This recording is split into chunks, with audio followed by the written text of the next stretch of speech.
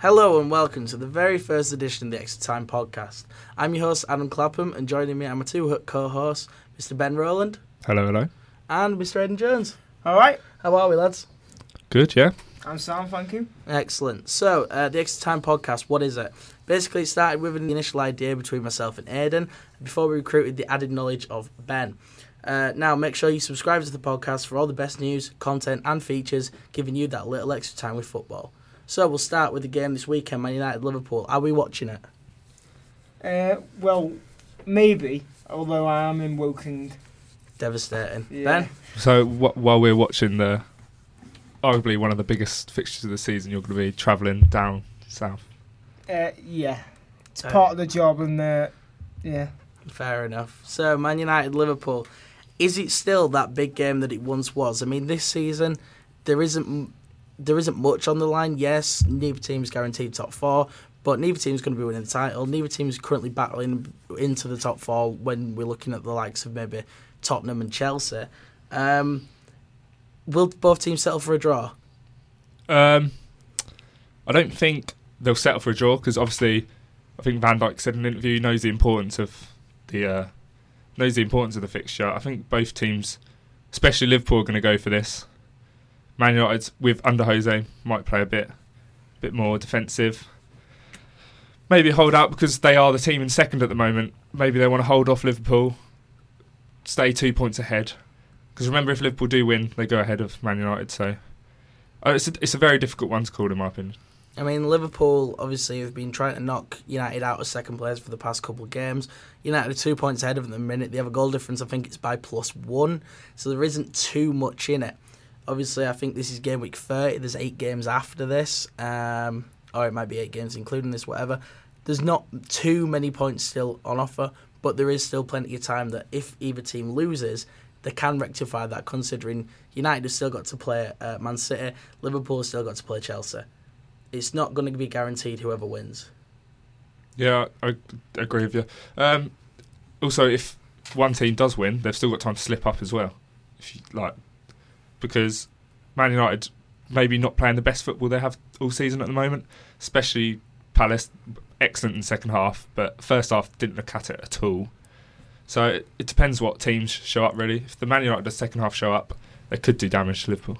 Is that Man United of the second half, Ed? Like Dejan Lovren came out this week and he said, Man United find a way to win ugly.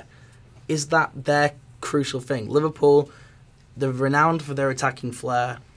Yes, the defence it has improved. I'll give Van Dijk and Karius a lot of credit for that. It has improved. But it's still probably the Achilles heel in regards to, if you look at Liverpool and where they are in regards to going to slip up, it is the defence. Man United looked more solid at the back, but going forward potentially is their Achilles heel. Where will they have to find a way to win dirty?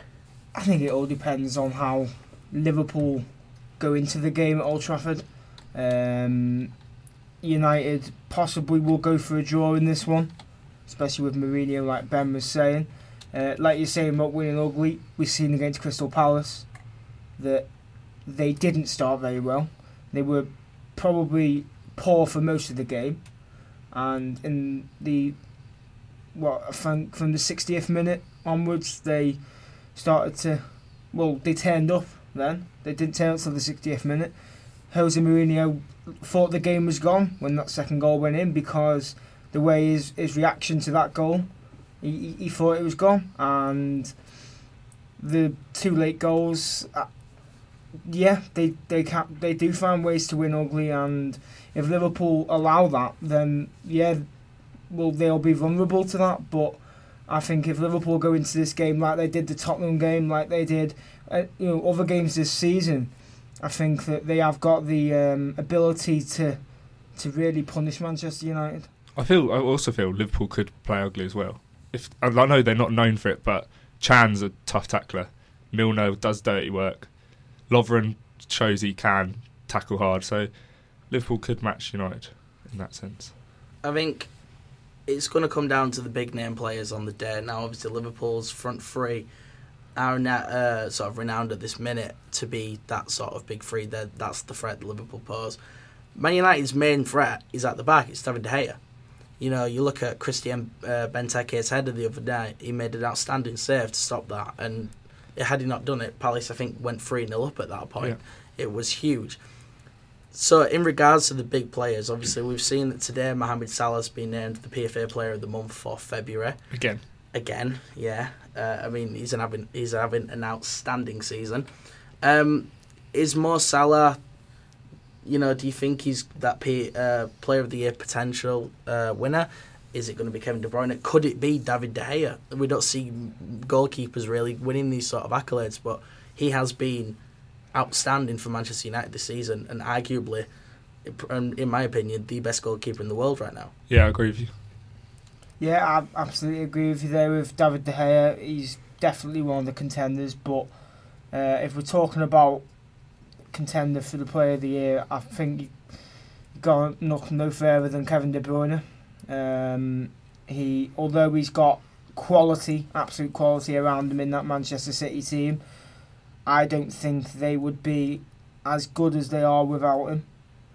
Alright, Leroy Sané's come out of his shell a little bit this season, but Kevin De Bruyne in that midfield, I don't think that would work the same way if he wasn't there, in all honesty. Yeah, fair play. I mean, for me it'd be Salah. I mean, I'm not going to lie, I'm a Liverpool fan, but I don't feel like that affects me in this. I feel like with him coming into English football, having his time at Chelsea, he didn't look to be the player that they thought they'd signed. He went away. He's clearly matured a lot in his time during Fiorentina and Roma that's made him an outstanding footballer. And he's come back and he's been absolutely outstanding for Liverpool so far this season. And I think it was Jamie Carragher said, I think he might be the best signing in Premier League history in regarding to his impact in that first time when he signs for the club. Probably the best first season one of the Premier League's probably ever seen. I mean, yeah, and I think that's why for me he'd get it, because no one would have thought he'd be anywhere near this. But I think it helps him playing under Klopp. He plays like we'll say as a winger. Like he plays wide right most of the time. But when he actually starts playing throughout the game, he moves into a central position, and then that allows him to use his pace, getting behind. That's where he scores his goals from. Firmino also helps him because Firmino drops deep and can then allow that space for Salah in around the centre-backs that normally aren't as quick as full-backs are. Yeah, I think Liverpool have progressed through the quarterfinals of the Champions League this week. 5-0, comfortable win over two legs. Obviously, they got the 5 goals away in Portugal. 0-0 at Anfield on Tuesday night. I feel like that is a massive weight off of Klopp's shoulders. Well, I mean, he had that from the first game. He allowed himself to rest some players this weekend. Whereas Mourinho comes into this game knowing that he's still only got a 0-0 against Sevilla. They've got to go and play Sevilla again in the midweek. Do you think that'll affect his team selection at all? I don't know. I think they've got a quite a strong squad, United. So I think, and if you think professional footballers should be able to really play 2 games in a week, even at the highest level, I still think they should be able to do that. So I think we'll see strong teams from Mourinho in both games, even with the backup they have. And again, one more thing on Liverpool. Obviously, I think the midfield battle is going to be huge this weekend, because you look at Man United's main man in that team, it's not Paul Pogba at the minute, it's Nemanja Matic. And if Nemanja Matic is going to be imperative to stop in that front three. But at the same time, you've still got the midfield battle going on, where the 3 midfielders for Liverpool that I think will play will either be Henderson, Can and Milner, or Henderson, Can and Oxlade-Chamberlain. So I think that midfield battle will be really, really important in regards to getting the win for Liverpool, because they need to go head to head against them. If Pogba delivers the ability that we all know he can, that's going to be very, very difficult to stop. But it's a case of, can he get back to that form that he once had? Yeah, I feel Pogba's a difficult one, because everyone does know he has the ability. He proved it in Italy. He has shown flashes of it in England as well. But I don't think Pogba will be the problem. I think Matic stopping the runs from Chamberlain in midfield, because if you look at what if Chamberlain does play, whoever the runner from midfield is, Chamberlain looks to get between the midfield and the defence, and that's where Matic plays. He stops people running through there. So I think that would be the crucial point in the game. And Aidan, I know you're a fan of Scott McTominay. Do you think we could see Scott McTominay play? Could we see Mourinho try to set it up and get him to mark someone like Mane or Salah, like we saw him try to do against Eden Hazard when Man United played Chelsea? Possibly, yeah. I think he's a strong player in that way. He's not, with him being young, he's not afraid to go in with the big boys. I possibly think that could be something that could be in Mourinho's mindset going into this game. Going back to Pogba, if Mourinho thinks he's going to play with the same attitude like he did against Crystal Palace, I wouldn't play him. I just wouldn't play him. What use is he in that Man United team if he's just going to, alright, it might have looked a good ball on paper, but I'm not sure if you've seen it, but that long pass he made, it just went out of play. It went astray, and someone of his quality should be able to, get a ball across field like that to play on the other side. Also, Jesse Lingard has been better than him this season, without a doubt, 100%. Yeah, he has. Definitely. I mean, fair play to Jesse Lingard. He's really stepped up this season, and I think he's been a big game changer for United when they've needed to. You've seen some of the goals that he scored out of absolutely nothing. Yeah, he didn't score goals before this season. Exactly. I think he scored more goals this season than he has in his whole career. I mean, fair play to him, and I think 100% he'll be on the plane to Russia in the summer because he has. He's a big game player. Exactly, he has the ability to create something out of nothing. So we'll talk about the Champions League. Spurs are out, PSG are out. Did we expect that? Obviously, 2 tough games that they had. Spurs, I mean, I personally made them favourites to beat Juventus. I thought they would. They didn't. PSG, it were always going to be tough without Neymar, and they were coming up against the defending champions of the past 2 seasons. Yeah, they might have struggled domestically, but they still have players like Cristiano Ronaldo who punish them. Yeah, Ronaldo is always going to score goals. Even if he's not playing well, he'll score goals. He's scored 8. Yeah, he's proved in the Champions League this season. He's scored more than 8 in 8 It's his games. competition, really, isn't it? Yeah. He performs every single Champions League game. Yeah. And PSG, even though they have spent all the money they have, their squad still isn't as good as it should be. They're playing in France, which arguably the league isn't as strong as it is in Spain, England, Italy. Well, Adrien Rabiot came out after I think it was after the first game. He said, "Oh yeah. That was the issue for them in the Champions League. The fact that they're not playing teams like Atletico Madrid, even teams like Malaga and Valencia, who are better than the majority of teams in France. It's when you're coming up against teams like Nantes and stuff. Like, it's not, if you're not performing at the highest level every week. Yeah, it's all good and stuff to go and dominate your your domestic league, but their ultimate aim is to win the Champions League. And if they want to do that, then they need to have a bit more of a challenge week in, week out, because otherwise then they're going to struggle. Yeah, I'd agree with that. I think it's like a player in a team where he's not got much competition. He's not going to be worried about going into games. Like PSG, they won't be worried going into a game in Ligue 1. They wouldn't be worried against the majority of oppositions in that league. And the money that they've got and the team that they've got, they should be aiming higher than, this stage of the competition. Yes, they had a tough game, but did they play up to their best? I don't think they did. No, I'd agree with that. I don't think they did. But, like I say, they were playing against Real Madrid. Real Madrid have won the title for the past 2 seasons in the row. Yeah. Do you think, even though they are struggling this season in La Liga, do you think they can go and make it 3-3? Yeah, I think they've got the quality. I really do. You look at some of the players in that team, and even if, I'm not saying underestimating any opposition, but anyone comes up against that team, they see the team sheet, it's already going through their head that they've They've all won a Champions League before. Exactly. It's already going through the opposition there, and it gets in psychologically. And they've won the game before it started, haven't they? I think one of the problems they've got is the ageing squad. I think that's one of the problems Barcelona have had over the few years. But they still have that ability when they really, really need to step up, they do it. And they have players like Cristiano Ronaldo, arguably the best player in the world, when he wants to be, to step up and take that crown and potentially a third Champions League. Yeah, it's probably the closest Champions League competition we've seen for many, many years. I feel any of the teams that qualify for the quarterfinals have a chance of winning. Well, I mean, I think we could see an English winner this season, whether it was... It's looked likely, yeah. Whether it be Manchester City or not, I think obviously they're the favourites, but I think Liverpool have got a chance. I think Manchester United have got a chance. I think Chelsea have got a chance if they manage to beat Barcelona.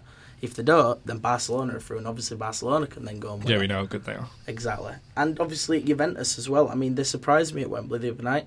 They played very good football in spells. I think Tottenham didn't do enough. And I do worry for Tottenham a little bit if they keep continuing this thing. And, I mean, I do think they will get top four, but if they miss out, obviously they've got this new stadium. But do you think that they'll be able to keep Mauricio Pochettino and probably, more importantly, Harry Kane? Yeah, I feel they will keep both of them. I feel Kane's committed to Tottenham. I feel he could be there for many years to come. I feel Pochettino will also stay, no matter... unless they really drop out. I can't see Pochettino leaving. I think the player they've got to be worried about is Dembele. He's been very good recently. And It's just a workhorse. yeah, he works hard. He's so good on the ball. Did someone compare him to like Maradona and Messi? If I said that? It wouldn't surprise me. Yeah, and I can see him going to a big boy in Spain, in Germany. So I think he's the one they've got to try and keep hold of. Well, obviously Bayern Munich, there's been talks of them getting rid of Arturo Vidal. I think he'd be the perfect player to come into that midfield, into Bayern's, because he's such a workhorse, he's such an industrial player that he would be incredibly important for them. Yeah, they're very similar, really, aren't they? Because they can do both attack and defend. Dembele is great with the ball at his feet. He can shove players around like nobody's business. So strong. So if they do lose him, they won't be the team that they are now. Yeah, I'd agree with you. And another interesting thing in the Champions League was Manchester City. They lost. Only the fourth game they lost this season, second in the competition. They lost 2-1 at home at Basel, but of course they were already 4-0 up from the first leg. Does it really matter? They lost 2-1 at home at Basel. Does it matter? No, I don't think it does in the whole grand scheme of things. I mean, they will have their eye on, other competitions, and they wouldn't have been worried about losing that tie.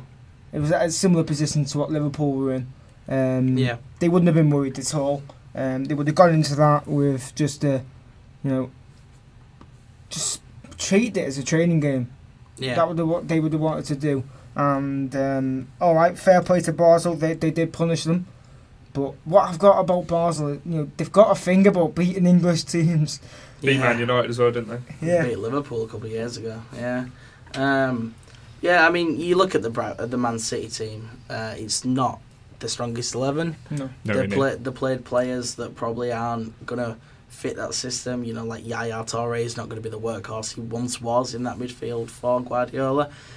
And of course, I think in regards to Man City, in the past 2 weeks, they've beaten Arsenal 3-0 twice, and won the cup. They've beaten Chelsea, and then they've gone into this game against Basel before they've got Stoke on Monday night. I think it were a chance to rest players. I think he did that. He gave Gabriel Jesus a run in the team from the start, which he needed coming back to fitness. People like Zinchenko got another shout in. Phil Foden started the game. Obviously, people... Good to see. Exactly. Brilliant. So, I think there's no issue there at all. I think Pep... Obviously, he did want it to win the game. You want to win every game, but I don't think he'll be too bothered. He's not going to lose sleep over it. Nah. No. Nah, not at all. So yeah, then Thursday night, Arsenal 2-0 away at AC Milan. Obviously, beating AC Milan, not as difficult as it once was. Yeah. You know, they're 7th in Serie A, they're 25 points behind first players. Pretty similar position to where Arsenal actually are, obviously, in regards to Man City. But they've had a lot of criticism recently. Do you think it's a result that will spur them on, or will it just be like, I don't know, a one-off and then they'll go back to another poor performance in the league this week? For me, that game was, no matter who it was against, they had to win it. We already know a large majority of the Arsenal fan base are not behind Arsene Wenger. If he was to keep on side that minority, he had to win that game, whether it was against Crystal Palace or AC Milan. You know, he had to win a game because it's not in Arsenal's remit, would that be the word, to lose that many games. It's just unthought of, isn't it? Yeah. And it's difficult because he's in a position where he's been there so long, he's been on such a roller coaster with them, and he had to win that game. Going into this weekend's game against Watford, I think it's a winnable game for them and a chance to get back-to-back wins, which will almost certainly up the ante in the dressing room. Yeah, I agree. It was a must-win game for Wenger. Like, if he didn't win that, the amount of stick the club would have got, the club for not sacking him, Definitely, and Wenger for not winning the game, it would have been ridiculous. It would have been crazy. I think Mkhitaryan played superbly for them. Like, the signing of him has been probably the standout thing for them this season. Yeah, I think Mkhitaryan was brilliant, but the one standout player for me last night was Aaron Ramsey.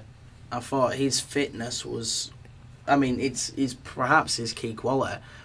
And I thought, obviously, the goal he scored was a very good goal against a very good goalkeeper in Donnarumma. But I thought his fitness in that midfield helped them control the game. Yes, Milan had spells, but Arsenal looked pretty comfortable throughout. However, it is important to remember it is only half-time, technically. You know, it's a two-legged game. They'll bring them back to the Emirates and hope for another result to see them through. But AC Milan, they have got better recently under Gattuso. They've picked up big time in regards to the form. I mean, it's not over. It'd be stupid for Arsenal to think it's over because we've seen in the past that that's perhaps not the case. But do you think Arsenal will see it out from here? Yeah, I think they do. I really do. I spoke to many Arsenal fans lately, and they've said that they would have took a 0-0 draw there. And to get that type of result to take back to the Emirates, you know, I don't think they could have asked for anything better. I mean, it's perhaps not as big as it once was, but it's AC Milan. It's away at the San Siro. You know, it is a big game. Yeah. Whether whether you're in this round of the competition or the semi-finals or the final, it's a big game. And I think by Arsenal winning it, Wenger's, I don't think he's answered his critics because he'll always have critics. Yeah, 100%. He will. But I think it's a little bit of weight off his shoulder, or maybe not weight off his shoulder, but it's not adding even more pressure on there that he doesn't need at the minute. Yeah, I'd agree with that. I think that result against Brighton was definitely weighing down on his shoulders. Anything more, I dread to think what would have happened with the Arsenal fan base.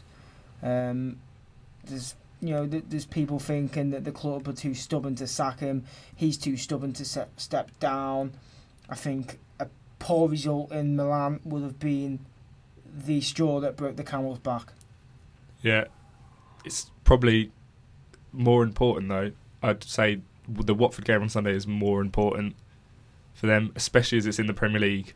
They're losing touch with the top five now massively. So if they don't win this game and Burnley do win, they're 2 points away from Burnley in 7th. Say Chelsea beat Palace, they're 11 points off Chelsea in 5th, and they're floating down to mid-table away from the places where they want to be. Especially when Burnley have got such an easy game at West Ham. Yeah.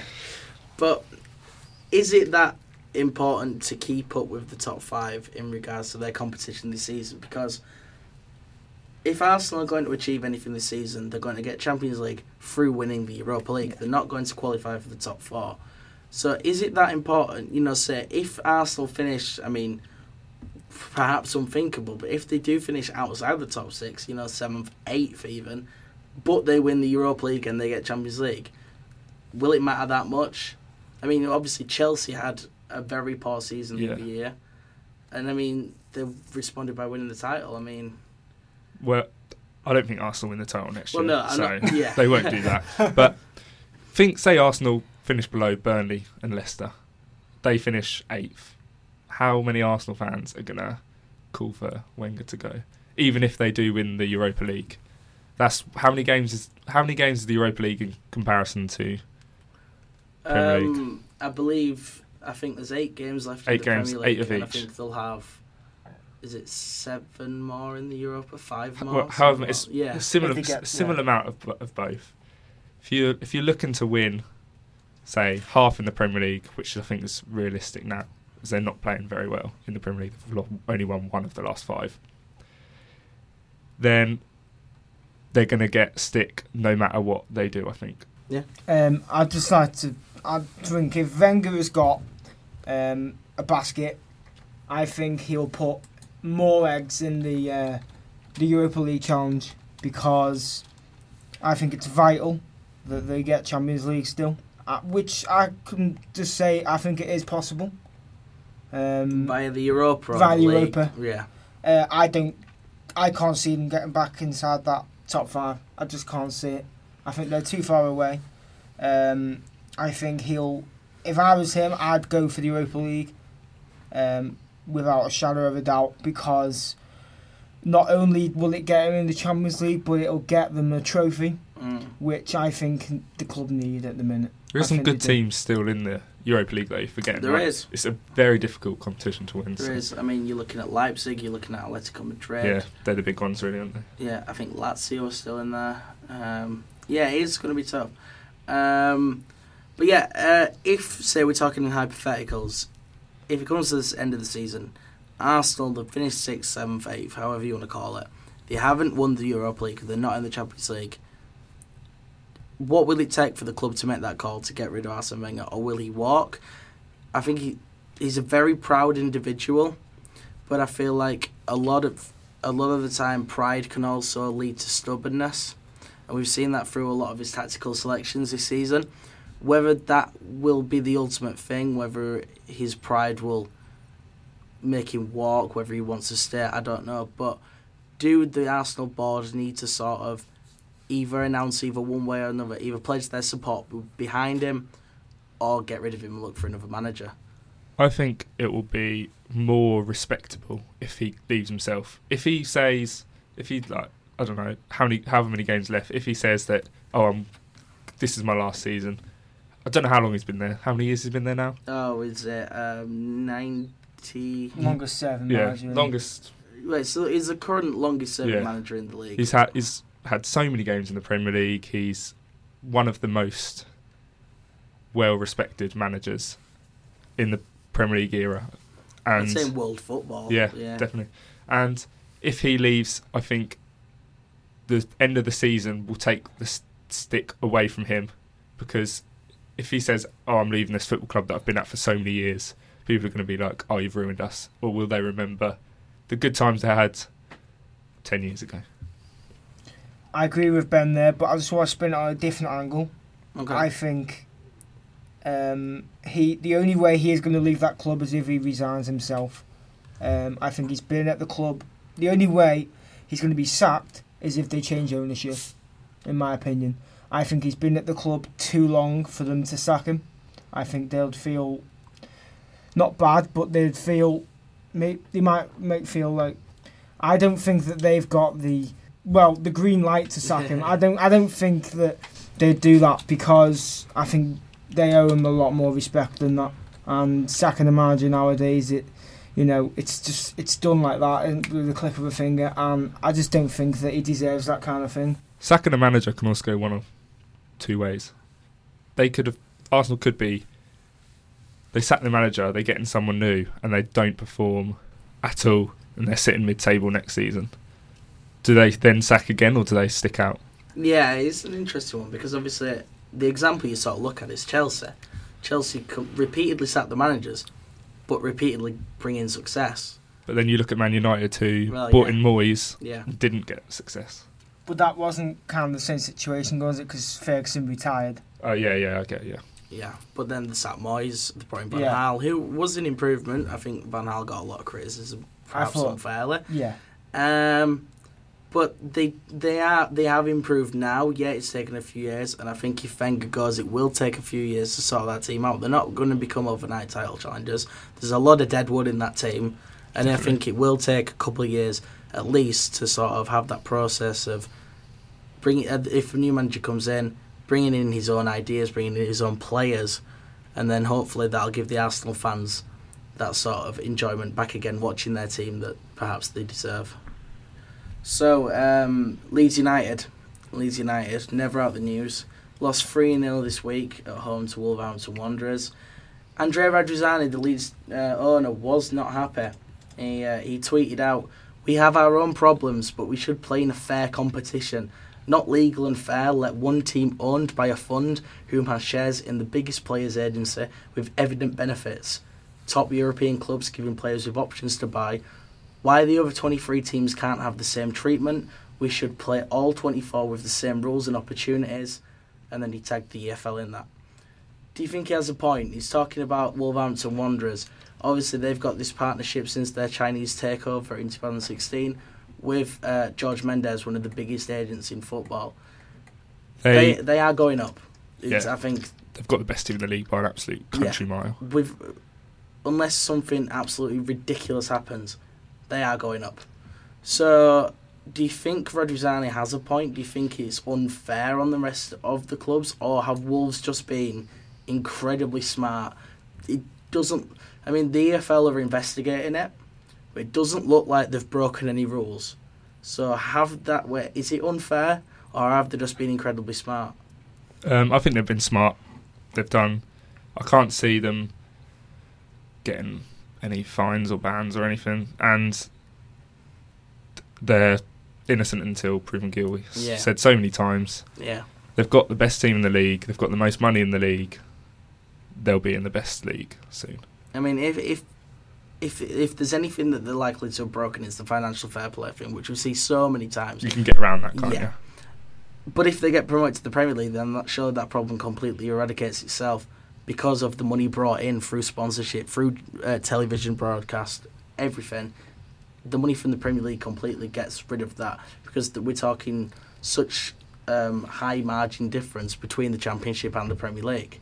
So yeah, I mean, if they are to have broken a rule, it's going to be the financial fair play one, which can be easily got around. Well, we've seen so many examples of that. Yeah, I mean, the similar thing here is Leicester and Bournemouth. Now, when Leicester and Bournemouth were promoted to the Premier League, the EFL did investigate, and it ended up charging them for breaking financial fair play.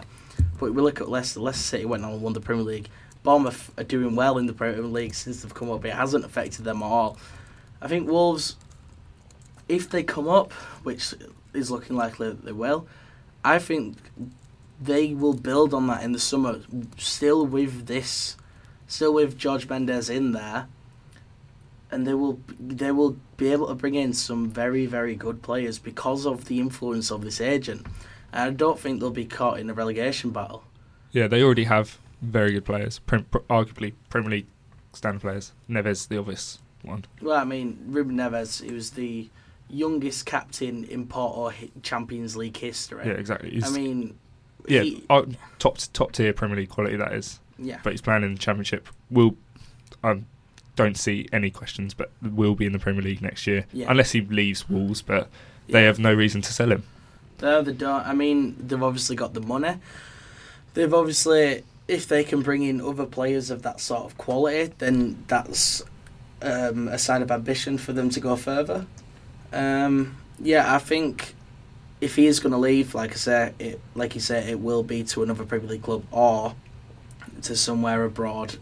So the next thing we're going to talk about is a new feature that we're going to do, similar to Room 101, the programme, but we're going to put a football twist on it. Basically, Aidan and Ben are going to talk about two things that they want to see banned from football, and then I'll weigh in my thoughts on it, but then we'll also put a poll out on our Twitter at Extra Podcast. We'll plug that again at the end of the show.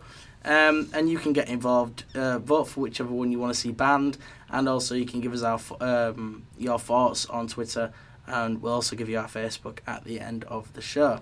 So, gentlemen, I'll start with you, Aidan. What do you want to see banned from football?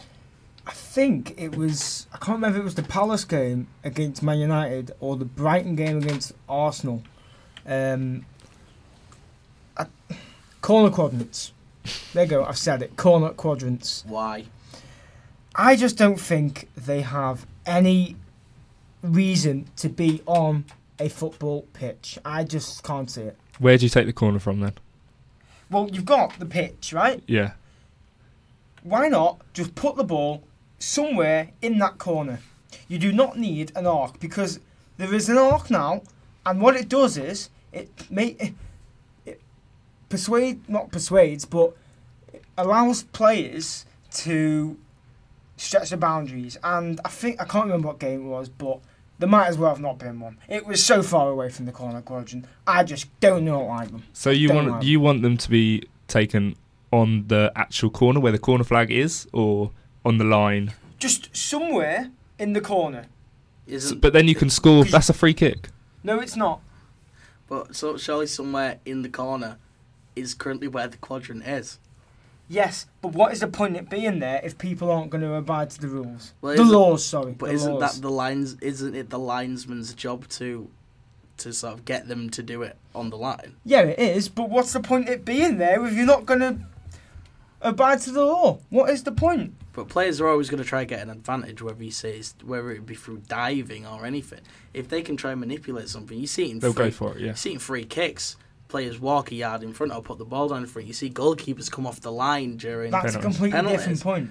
But it's bending the rules, which is what you're saying. Yeah.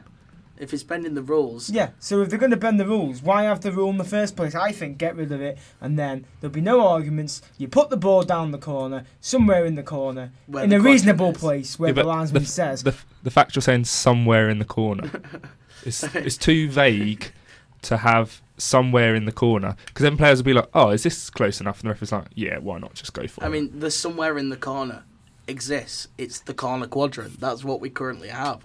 Yeah, you've got the corner flag, so why do you need the quadrant? Well, why do you need the flag? Get rid of the flag.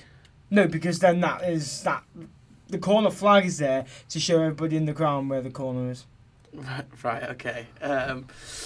Okay, and on the other side, Ben, what's annoyed you? I'm going with goal line officials. Ah, yes. You see them in some games. What are they in at the moment? Champions League? I think it's UEFA that allow them. So I think it's Champions League, Europa League, and I'm not sure if they do them in UEFA qualifying internationally or not. But Champions League and Europa League. Whatever they're there for. Yeah. Whatever games they're there for, they don't need to be there, really, do they? Like, they're not there in Premier League games, and they're officiated fine.